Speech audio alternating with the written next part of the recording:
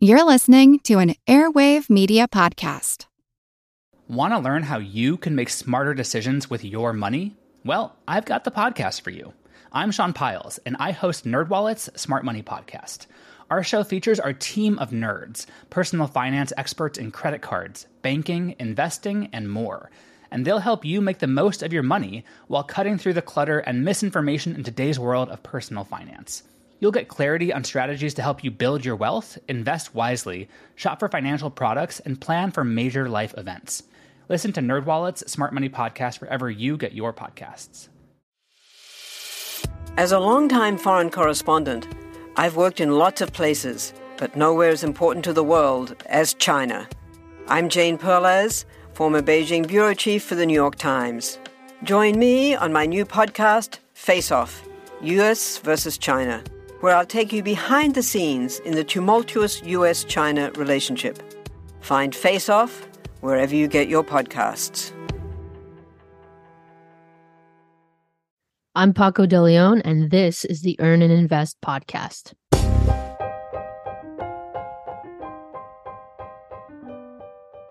Each person in every generation has had their shit sandwich. So says my guest today, and I have to agree. For me, it started as a little boy when I was relentlessly taunted and unfriended because my religion was rare in my small part of town. After that, it was the sudden death of my father when I was 7 years old. Yet, I also grew up in a world of extraordinary privilege and good fortune. My gender, my race, and my sexual orientation were all not only accepted, but bolstered. I was born to upper-class parents who understood money, saving, side hustles, and building businesses. I was loved and cherished. My shit sandwich was highly seasoned and, dare I say, palatable. Maybe this makes me unique. Maybe my view of money and finance is for the exclusive, the well-bred, the extraordinary. If so, there must also be information for the rest, a way to move ahead, a way to make it not just exclusive, but in fact inclusive. Finance for the people.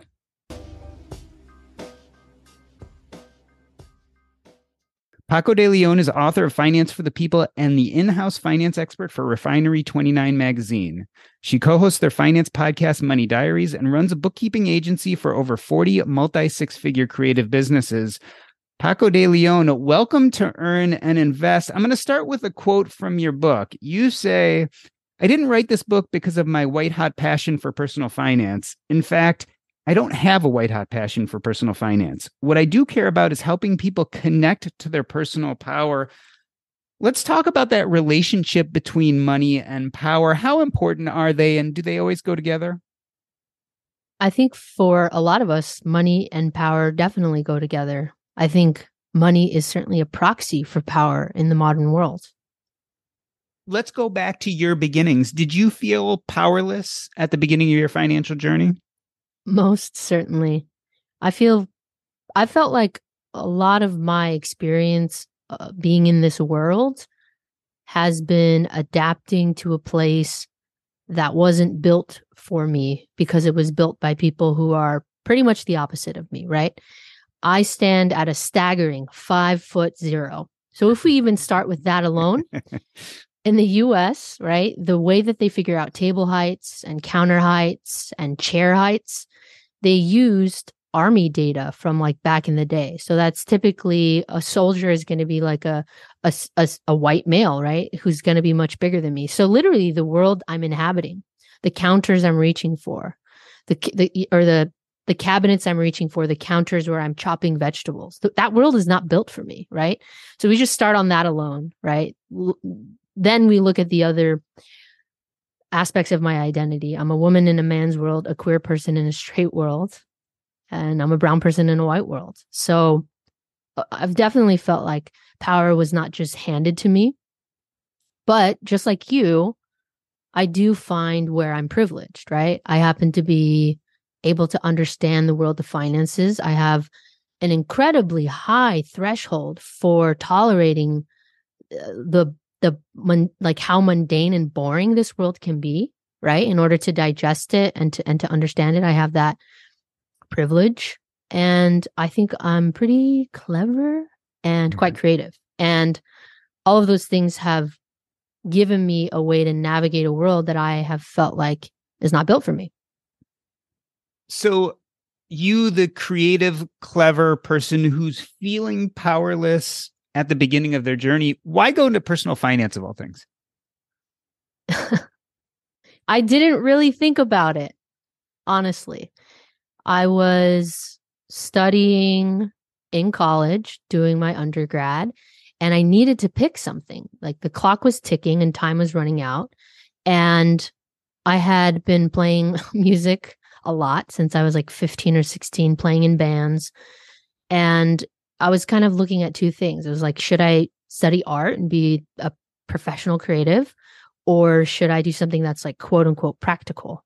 And given the fact that my parents are both immigrants and I'm the oldest, I felt like I really needed to choose something that was like a solid fallback.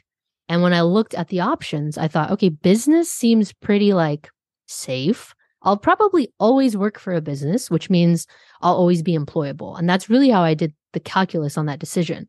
Then when you get into the business classes, you have to choose a concentration. And I was really good at figuring out how to get an A with the least amount of work. Mm-hmm. And in particular, I thought that that skill set would lend itself to finance. I was also I was really intrigued that a bunch of people who didn't seem that smart were making a ton of money, right? This is around 2006. So hindsight is 2020. We understand kind of what was happening there. And so I just blindly jumped into finance. And today my career looks amazing, right? I look like a genius. I wrote a book. I'm catering to creatives. I seem very happy and fulfilled because I am. I get to make content. I get to have interesting conversations. But getting to this point was like shining a turd, frankly. I had to look at what my skill set was. I had to look at what community I belonged to and figure out a way to navigate that so that I would enjoy my life, right? Instead of just feeling like I was powerless, instead of just feeling like, oh, all of these circumstances are pushing me to do something, where are the ways that I could push back? We talk about this idea of powerlessness and how you felt growing up. I equate that with outsider status. When you entered the world of finance, did you still feel like an outsider? And if you did, how did you grow into that? I 100% felt like an outsider. In particular, the financial planning firm that I ended up working for, I started as an executive assistant. So I started on the admin side. And one day it dawned on me, I looked up and I was like, oh, all of the admin people are women of color. And that's interesting that that's the positions that this company sees us for. All the other folks who were like higher level, they were all white, or they all shared the last name of the owner of the company. And so that was eye-opening for me. There were definitely not any queer people at that firm. So I definitely felt like I was an outsider. And when I finally approached my boss and I said, hey, I want to be a financial planner. You've told me, my boss at the time told me, whatever it is, you have it. In terms of like being able to sell, being able to have conversations with people about money. And he finally was like, yeah, let's put you on track to become a financial planner. But instead of just promoting me to financial planner, I had to do this like junior stepping stone of junior financial planner. And then I was the only woman who was a financial planner. And at the end of the year, they had a guys' night out with all the clients. So all of the male financial planners would go out with all the male clients. And then there was this awkward moment where I was just not involved. So like that's a very on the nose experience where I felt excluded. But just the regular day to day, right? Where these financial planners had a built-in network because they grew up in Los Angeles or they grew up with a certain class of people who could afford financial planning. And here I am being like, why did I actually choose this? Because this is actually harder for me to do. I didn't grow up with people who inherited $1 million who I could just hit them up and say, hey, come and work with me and let's see what happens. When you talk about your experiences there, what I definitely hear is this idea of exclusivity, right? There was an exclusivity to this information, to this knowledge that growing up the way you did, part of the communities you were part of, you didn't have that information. You also say in your book, just to be clear, I'm not sharing what I've learned from the perspective of someone in the financial industry who benefits from it and wants to maintain the status quo. Fuck the status quo. This book is about setting information free. Why do you suppose that information isn't free already? Like, you experienced this. You were going through this. It seemed like everyone had this information, but you didn't. Why isn't it just out there? I think there's a lot of reasons why that information is not out there. I think one of the most pervasive ideas, a very common theme that all of us have experienced, is this concept that we shouldn't talk about money, right? That it's gauche or it's improper or it's rude. It's all of these different things depending on where you come from.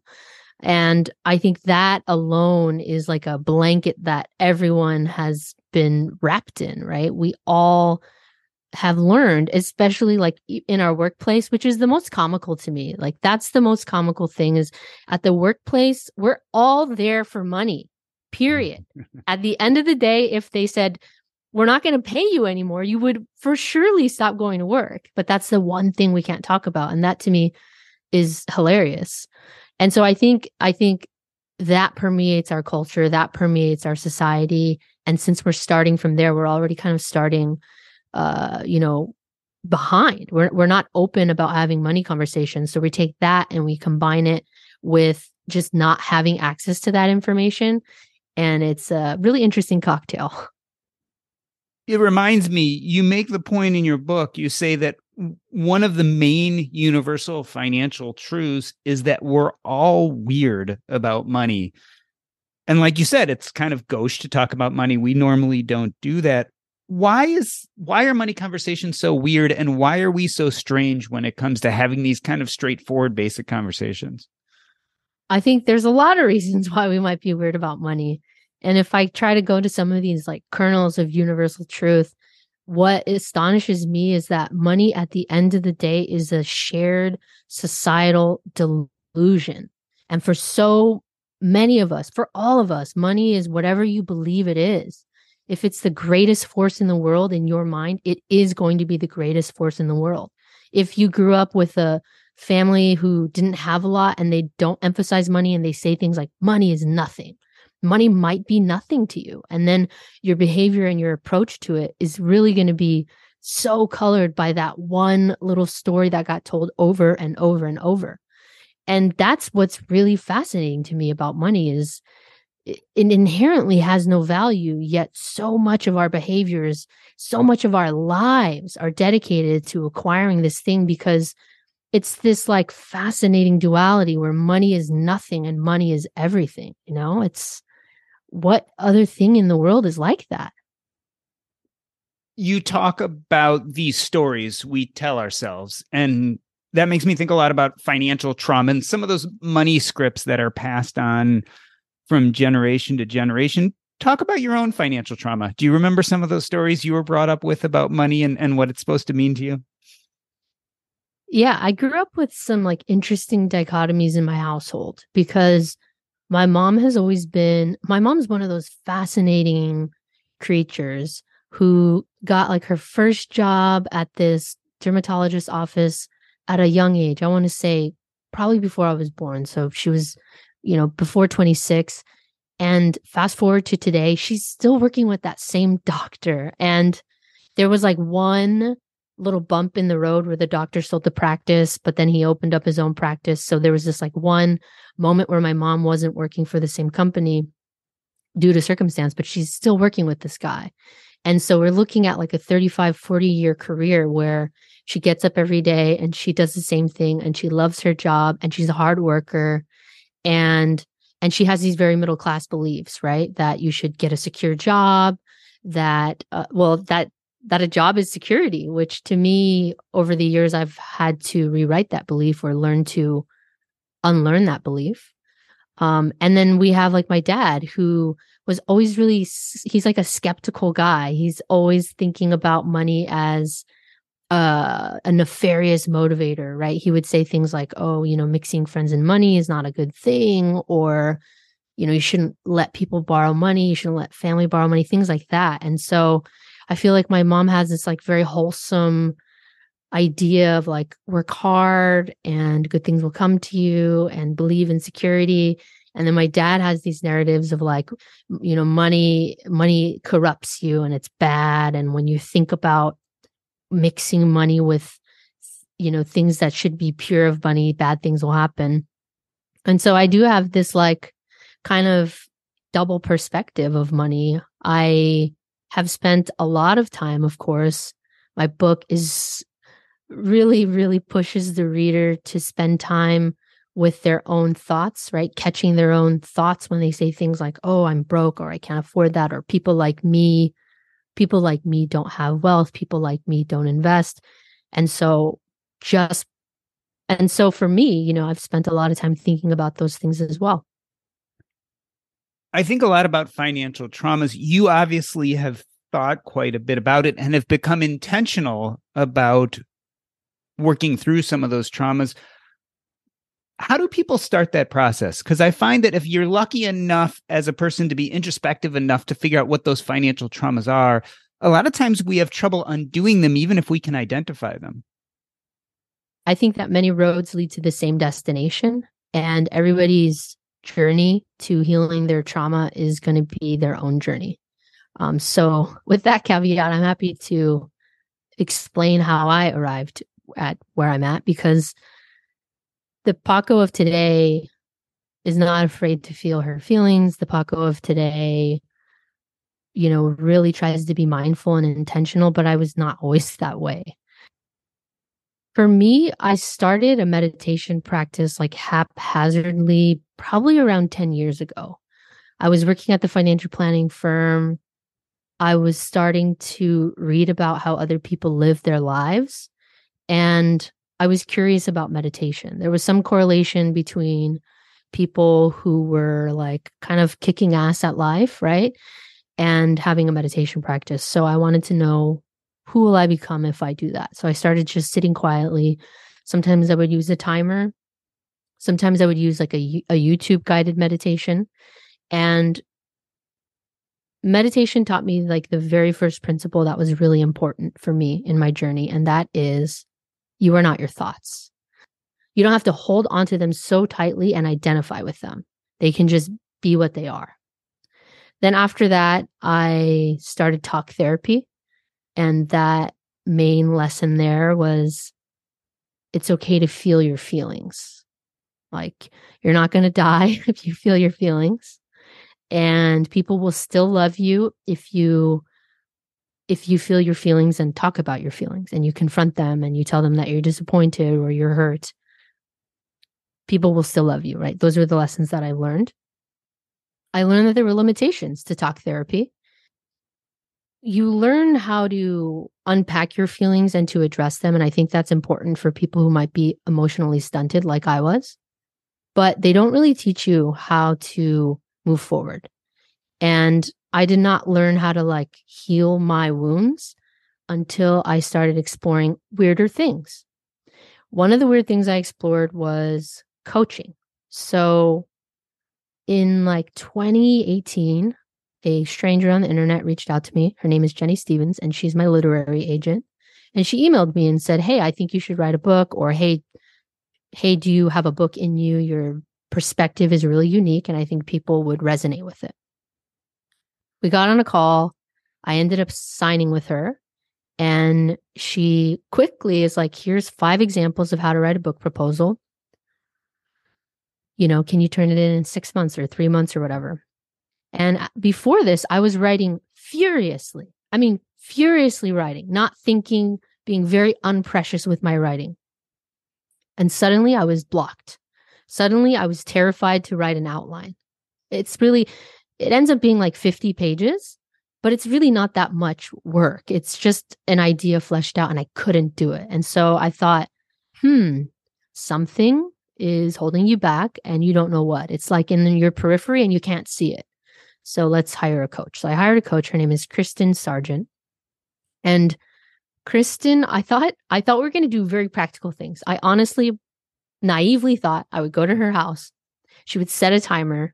She would say, "Okay, you shall write." And then I don't know, she would like act like a Catholic school nun and like hit my fingers with a ruler. I didn't really think that, but I thought there would be some fear mongering that would happen. That's not what happened at all. She introduced me to Carl Jung's theory about our shadow selves.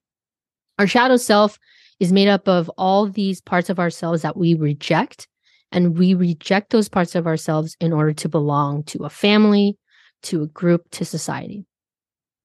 She made me find this part of myself, my shadow self, and she taught me how to reintegrate that rejection, those rejected parts, back into my life. So that was one really big, weird thing that really changed everything for me. I felt like after I started to do that work, I really healed all these core wounds. And for me, the big, big, big one was you are not enough. And I got that because I think being who I am in a world that wasn't built for me, I always felt like, okay, you got to be funny, you got to be smart, you got to work twice as hard for half as much, all of those things. And when I finally healed those wounds, I could start to move forward and I could start to find my agency.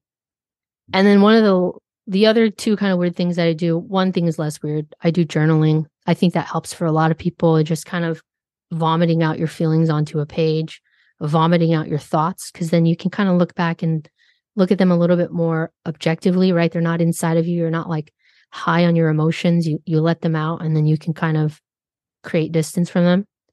And then the last thing I've been working on lately is some self-hypnosis, which has been interesting. And it's kind of like the shadow work. It's another way to kind of go right beneath the conscious surface into the subconscious and to start to explore, who am I here? Like, what are these stories and these ideas that are like seeds that got buried into my mind, took root, and now they're showing the world, this is who I am. Like, can I unroot them? Can I weed out things? Can I replant what I want to replant? And so much of my adulthood, so much of this personal finance stuff has prompted me to explore who I am. We're talking about previous financial traumas and how they get in the way of us doing the things we want. In the case of your book, building a stable financial future, building wealth. Some people would argue, they would look at all this and say, okay, this is great. You're looking at your own personal responsibility, but there's another storyline here. Some people will say, and in fact, I think your book references this idea that, especially for some people, everything is stacked against them, right? There is more than just personal responsibility going on here. There is societal and political change that could improve things also. And you address this, and let me quote you here. You say that even if things could be equal, we'd all still face different problems because life is a shit show. Misfortune is real, really real. And since I don't have any experiences where I felt I could rely on government or on any other institution to fight for my share of fare, I've come to believe that part of being empowered is accepting that we can't expect that someone is coming to save us. I find it an interesting dichotomy, right? Because on some level, you are the perfect example of someone who didn't fit into all the stereotypes. And so that suggests that there is some systemic change, that maybe it's not you, it's the system that is having problems. On the other hand, you argue here very clearly that personal responsibility is what at least you've chosen to rely on. Tell me about that dichotomy. I think to live on Earth is to exist in dualities. I think the whole damn experience of being a human on Earth is to sit in that tension. And we see it everywhere, right? Like love and loss, and it's everywhere. And to learn how to hold those two opposing viewpoints in our minds at the same time, I think that's going to allow us to navigate all sorts of balls of wax. Like one common one I see in the world of personal finance, especially with the audience that I speak to, is they want to be ethical. They don't want to just burn down the planet Earth, but they want to care about the future and they want to invest. And so how do you what is the phrase? How do you square that circle? I don't have the answer. I don't think anybody has the answer of how do you square those circles. I think part of our whole exploration of navigating how to be humans on this planet is to understand how to sit with those dichotomies.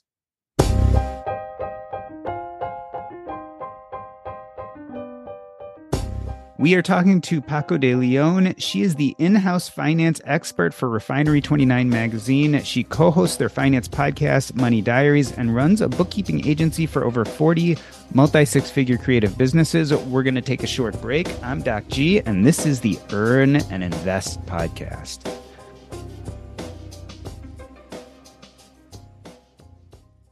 All right, so most of us know the bad news already. If you were using Mint as a budgeting app, it has shut down. But the good news is there's something better, and it's called Monarch Money. I started using Monarch Money myself about 5 months ago, and I knew immediately that I liked it more than any other budgeting app I had ever used. For one, it focuses on collaboration. This is easy to share with your spouse, your partner, your financial advisor. And it's aspirational. Not only can you look at your current budget, but what do you want to buy? What do you want your goals to be? You can focus on those in Monarch Money. It's the next generation of personal finance apps. Monarch is the top-rated all-in-one personal finance app. It gives you a comprehensive view of all your accounts, investments, transactions, and more. Furthermore, you can create custom budgets, track progress toward financial goals, and collaborate with your partner. And now get an extended 30-day free trial when you go to monarchmoney.com/earn. Again, that's monarchmoney.com/EARN. What I like about this app is it's intuitive, easy to use, quick to sign on. It's collaborative, as we talked about. It's customizable. The idea is you can use this app the way you want to use it. And the reason why is the Monarch Money team is customer focused. They are focusing on you, me, and all the other people who want to use this app to live a better financial life. After trying out Monarch Money for myself, I understand why it's the top-rated personal finance app. And right now, listeners of this show will get an extended 30-day free trial when you go to monarchmoney.com/earn. That's monarchmoney.com/EARN for your extended 30-day free trial. You know what? I love our meals from Factor. My son started getting them about a year ago when he needed a quick alternative to meals on the go. But where we've really enjoyed them is we've been remodeling our kitchen. That's right, we've had no access to our kitchen for the last few weeks. And some nights we just had no idea what to do for a meal. That is where Factor came in. We would just pop the meal in the microwave, and 2 minutes later, we'd have a fantastic meal. You can do the exact same thing, and there's tons of variety. Choose from a weekly menu of 35 options, including Calorie Smart, Keto, Protein Plus, or Vegan and Veggie. Also discover more than 60 add-ons every week. These are chef-prepared meals, and let me tell you, they are delicious. No fuss, no mess. You just put it in the microwave, and 2 minutes later, you have a meal. This is tailored to your schedule. You can customize your weekly meals with the flexibility to get as much or as little as you need. Head to factormeals.com/earn50 and use your code earn50 to get 50% off your first box plus 20% off your next box. That's code earn50 at factormeals.com/earn50 to get 50% off your first box plus 20% off your next box while your subscription is active. Let me reintroduce you. We are talking to Paco de Leon. She's the author of Finance for the People. Paco, you introduce in your book something called the Pyramid of Financial Awesomeness. Tell us what that is and how you use it in the book. The Pyramid of Financial Awesomeness is basically our guide to the universe of personal finance. It is my attempt to take something that feels expansive and crazy and nebulous and messy, like an ever-expanding universe, and to boil it down into like a 50,000-foot field guide. Each level of the pyramid represents each chapter in the book, and each brick is a concept. And the concepts are both going to be theoretical, but they're also going to give you actionable steps to work towards, right? So one brick in the pyramid could be investing. And so there's the theory, like what is investing? Why should we invest? Why is this important? What are your past beliefs about investing and why do you have them? Okay, great. Now that we've addressed all the weirdness and all the theory, how do you actually invest? The pyramid is based off of everything I learned working as a financial planner, taking financial planning courses, working with clients. So it's a very practical, real world example of how people plan for their finances. It's exactly what it sounds like. It's a pyramid, right? So the base is wider than the top, and it's made of many bricks. And so let's look at the first level of the pyramid. There are a number of bricks there, and one is weekly finance time. And I've found that when we're talking about personal finance, especially when we're talking about getting started, most people have no idea what the first step should be and often feel like that first step is going to be incredibly hard. So tell me what personal finance time is and why it's important to be kind of there at the beginning. So weekly finance time is pretty much exactly what it sounds like. It is a chunk of time that you dedicate every week to minding your finances. And I recommend no shorter than 20 minutes. I would say 20 minutes to an hour. If you're a freelancer, you might need to spend a little bit more time because you're going to have things that a regular non-freelancer isn't going to have. Like you're going to have bookkeeping and invoices and things like that. So I recommend setting a recurring event on your calendar or your planner, whatever it is, and blocking that off for weekly finance time. It's a way for you to take one step right now. Like if you're listening to this podcast right now and you're like, man, I know I need to get started. What can I do? You can, as you're listening to the words come out of my mouth into your ears, you can set up your weekly finance time. And so it's like the lowest hanging fruit that you can grab and you can actually take action. And once you start to commit to it, it's one of those things that really does compound. It really does pay dividends. And I always feel so silly recommending this, but I realize that a lot of people they haven't created the space in their life to do this. And once you create space for something, it really does have the chance to really expand. Now, level 2 of the pyramid of financial awesomeness has a number of bricks: get good at earning, plan for an emergency, automate savings, and make better decisions. I was interested in that make better decisions. That sounds a little amorphous. What do you mean by it exactly? Oh, man. So I believe that the quality of our lives is greatly determined by the quality of our decisions. Now, I'm looking at like the quality of our life when I say that. I'm kind of looking like that in a silo, right? Because of course there are circumstances that do impact our lives. But if we just want to look at the things that we can control that do impact our lives, the decisions that we make are huge. And since there is so much outside of our control, why wouldn't we really double click on the things that we can control and try to control them really, really well? And so that's the idea behind making better decisions. There's different ways to look at decision-making frameworks. And that's really what I want the reader to understand at the end of the day, that so much of this personal finance stuff, again, going back to the duality, the dichotomy of things, there's the side that there's so much we can't see, right? Why are we making bad decisions? What's motivating those decisions? Is it because you were living in like a stress cycle for your whole life because you grew up in poverty, and since you're caught in a stress cycle, you are never actually making decisions using cognition. You're just reacting. Okay, once we uncover that, what's the actual framework for making decisions, right? How can we make decisions in a way where it's a process, where we're objectively, rationally, cognitively looking at all of our options and trying to understand the consequences? So there's the state that we're in that's really important. And then there's the method for making decisions. That's also really important.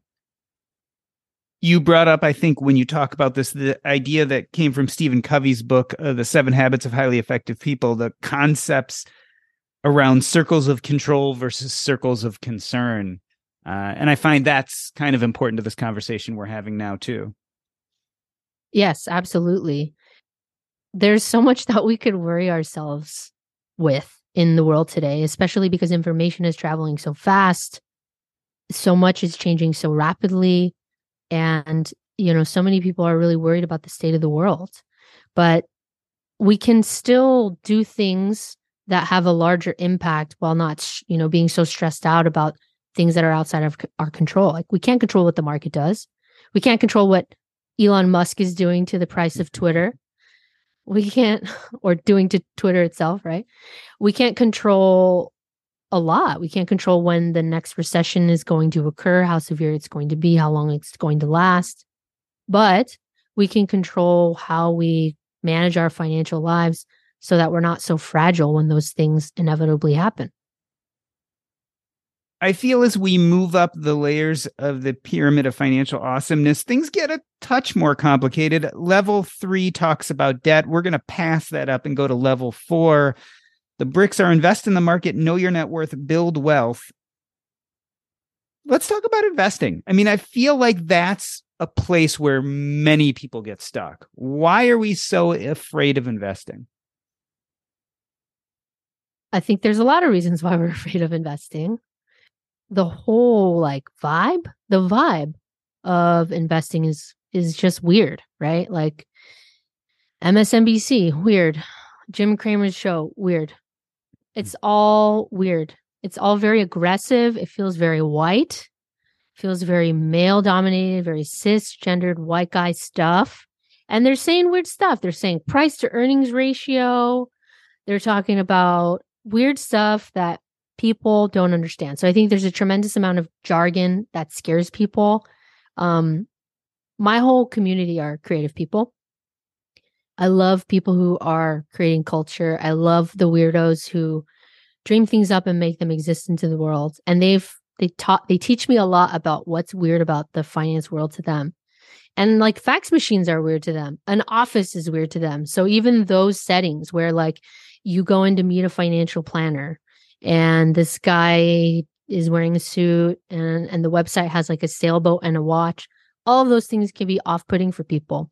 I think when you're really in the finance industry, you might not see it. And that's kind of part of the beauty, I think, of my positioning in the market and the people that I hang out with and the people I'm choosing to speak to is I'm just showing them the same things, just putting a different t-shirt on it, right? I'm just getting down to their level and explaining things in a less jargony way. So another reason why I think people are afraid of investing is this idea that it's gambling.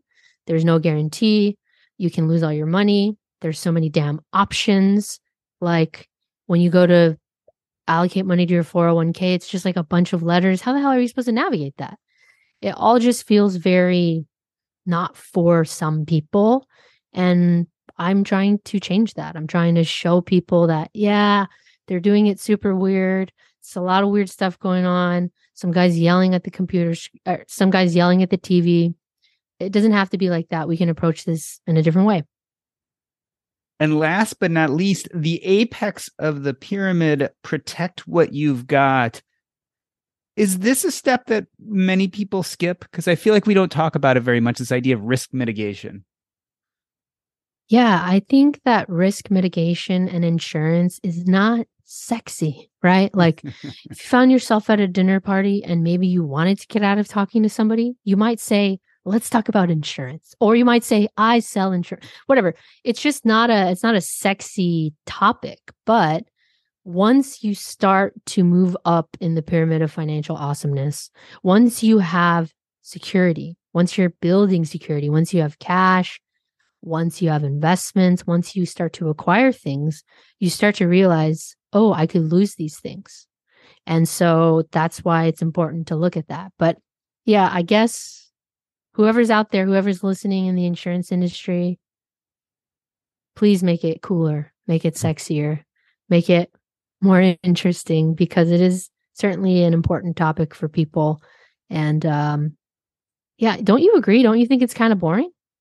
I think it's boring, and yet ultimately, once you figure out how to accrue wealth, it's the most important thing. And so as boring as it is, it's something I think we have to keep talking about, because winning the game doesn't look like accruing more wealth. It doesn't look like having a higher net worth. Winning the game looks like having enough to survive in a good way, and then risk mitigating for the rest of your life. And I think people don't understand that. So they don't understand insurance.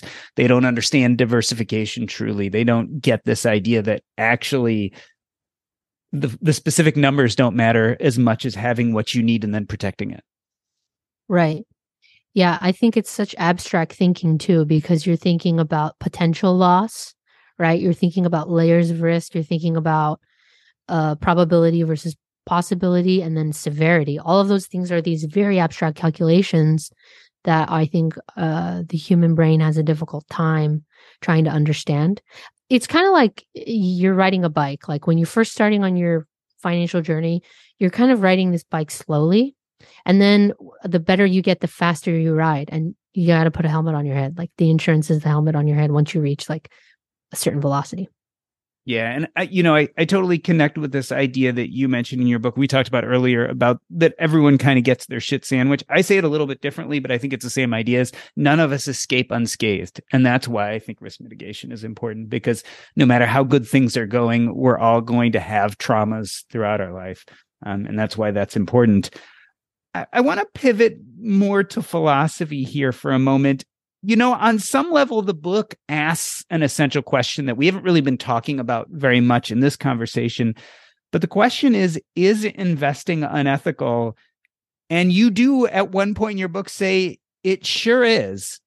Tell me about how investing has an unethical aspect to it and why that doesn't mean we shouldn't be doing it. The mechanism for how investing creates a return for its investors and its shareholders is unethical because it's extractive.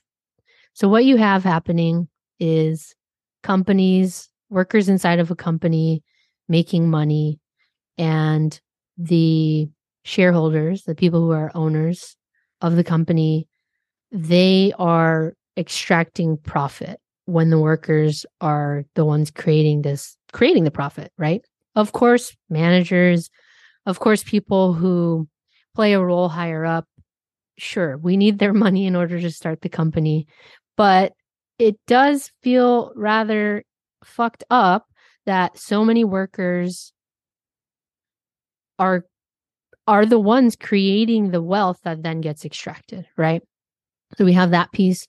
We have this like idea that Wall Street, right, public companies, those companies, Wall Street demands that they grow every year, year over year over year. To what end, right? So the fact that even that idea is a very pervasive, normal idea within the investing world, that's unethical because that's runaway capitalism and it's bad for the planet, right?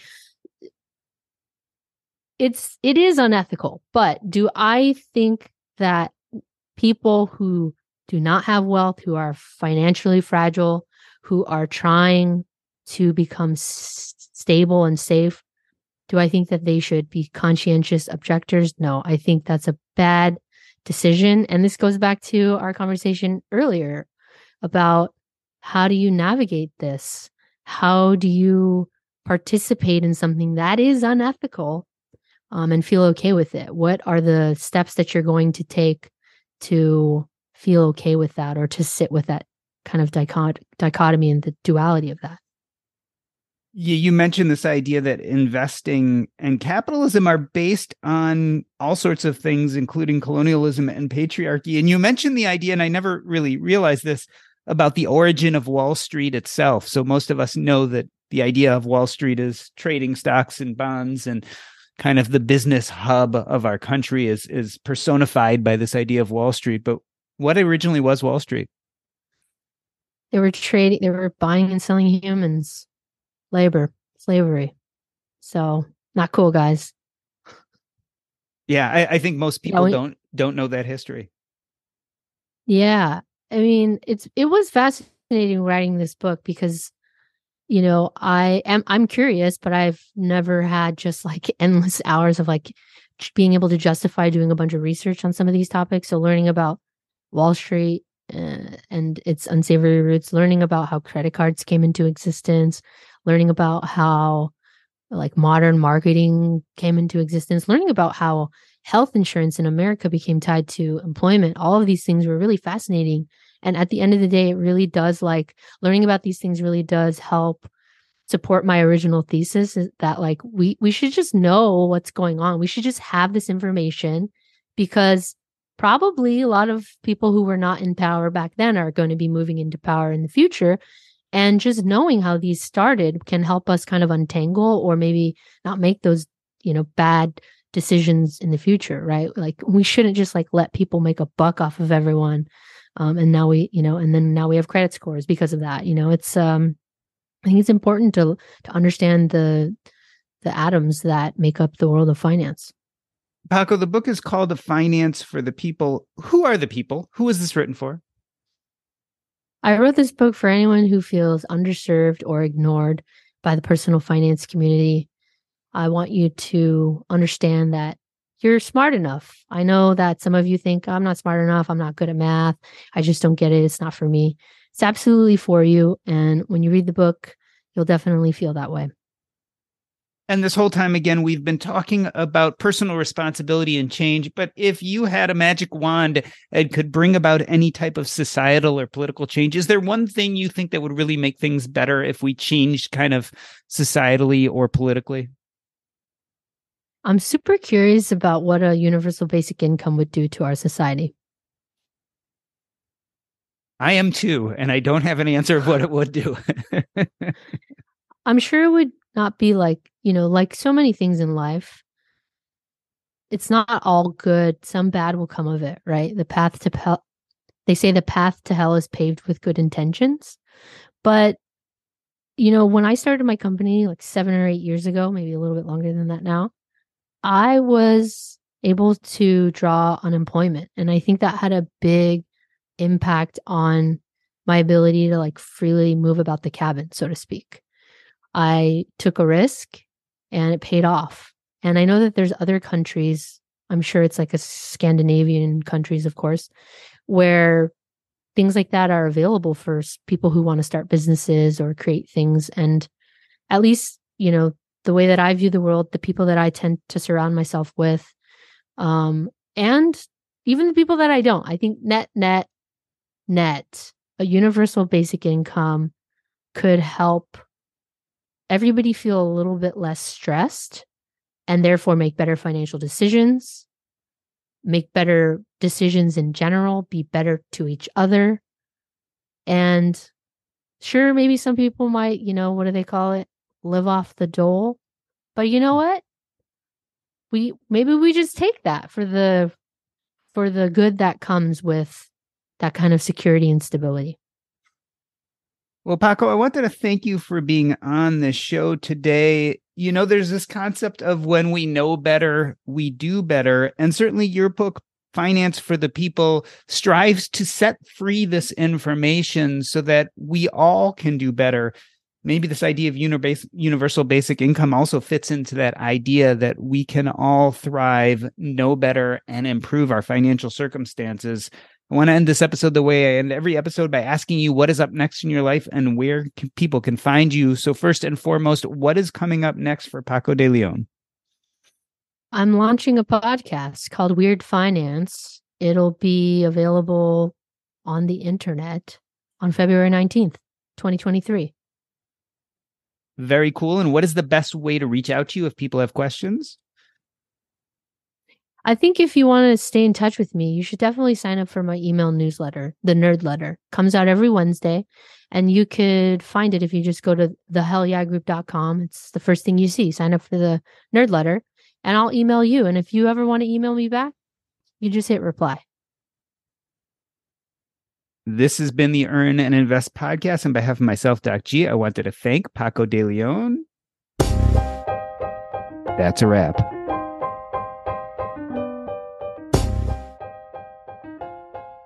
Earn and Invest is now part of the Airwave Media Podcast Network. Visit airwavemedia.com to listen and subscribe to this show as well as other fine podcasts.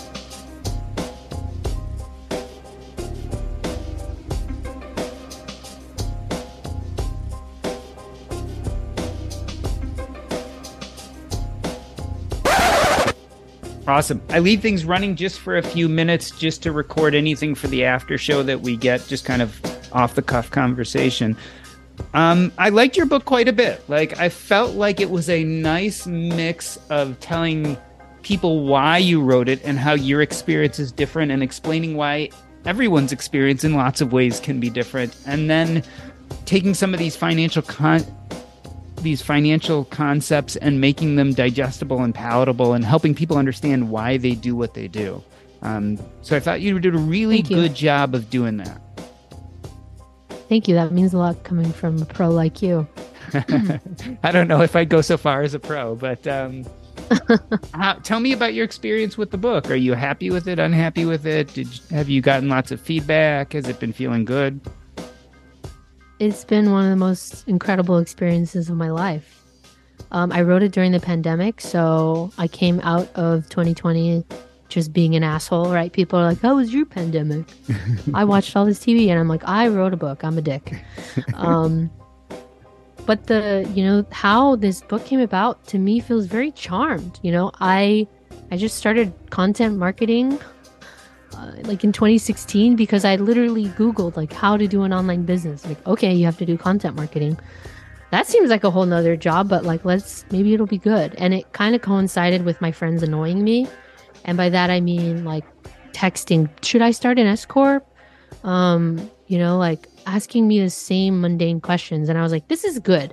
The minute somebody texts me and I want to punch them, that is the next topic for the blog. So that's it started a little bit naturally in that way. And like I said, somebody online was just like, my agent was just like, can I rep you? Do you have a book? And then right after I submitted the proposal December 2019, fucked off to Paris, came back.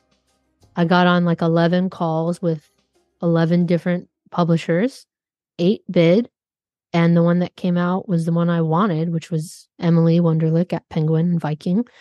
And we were off to the races. It was an incredible experience, but I think the further away I get from it, the more romantic it is, because it was certainly brutal. It was definitely, sitting in a chair and working on such a big problem for so long is excruciating. And this is very vulgar, and I apologize about who I am to even use this analogy, but it's like for a year, it's like you needed to take a shit and you never got the whole shit out, mm-hmm. And you finally get it out, and it's like, it feels incredible. I feel it's changed my life. I mean, to work in public or to put out something that's very public like that it was really scary to do, because, I'm making a choice at the end of the day. Like, okay, I'm going to be a public person who works in public, who thinks in public, who shares ideas in public.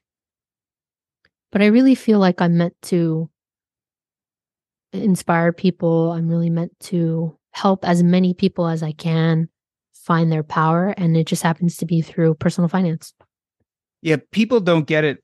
I've been blogging for years. I've been podcasting for quite a while too. But writing a book is a whole different vulnerability. And I don't know how to explain it. It's a whole different pain. It's a whole different kind of feeling like you're continuously working on something you can't get exactly right. Because if you care about what you're doing, it never actually, until hopefully the end where everything coalesces, it never quite feels like you've got it exactly right. And it's hard to explain what that feels like to other people. Totally. And I think the finality of it is really scary, because if I do something, if I like made an honest mistake on a blog post, right, or something changes, like with, student loan, right? I wrote an article about student loan forgiveness. Okay, now it's in flux. Great. I can go on the blog post and edit it, update it. But with the book, there's this finality to it where it's like, oh shit. Like I definitely had that moment where, it's like final pass or whatever, you like it's going to lock, you can't change more than 10% or literally the publisher will charge you.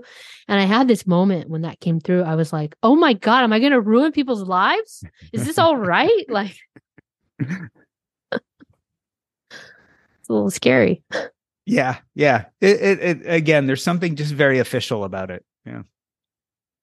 Right. Tech moves fast.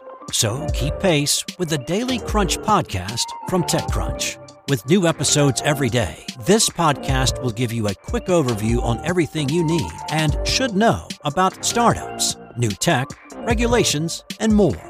Listen to TechCrunch Daily Crunch now, wherever you get your podcasts. That's TechCrunch Daily Crunch, wherever you get your podcasts. You care about your money. Of course you do. So why aren't you listening to SoFi Daily? This podcast will keep you updated on the latest news in the stock market and how it could impact your financial life. Stay on top of what's happening. Listen to SoFi Daily, wherever you get your podcasts. That's SoFi Daily, wherever you get your podcasts.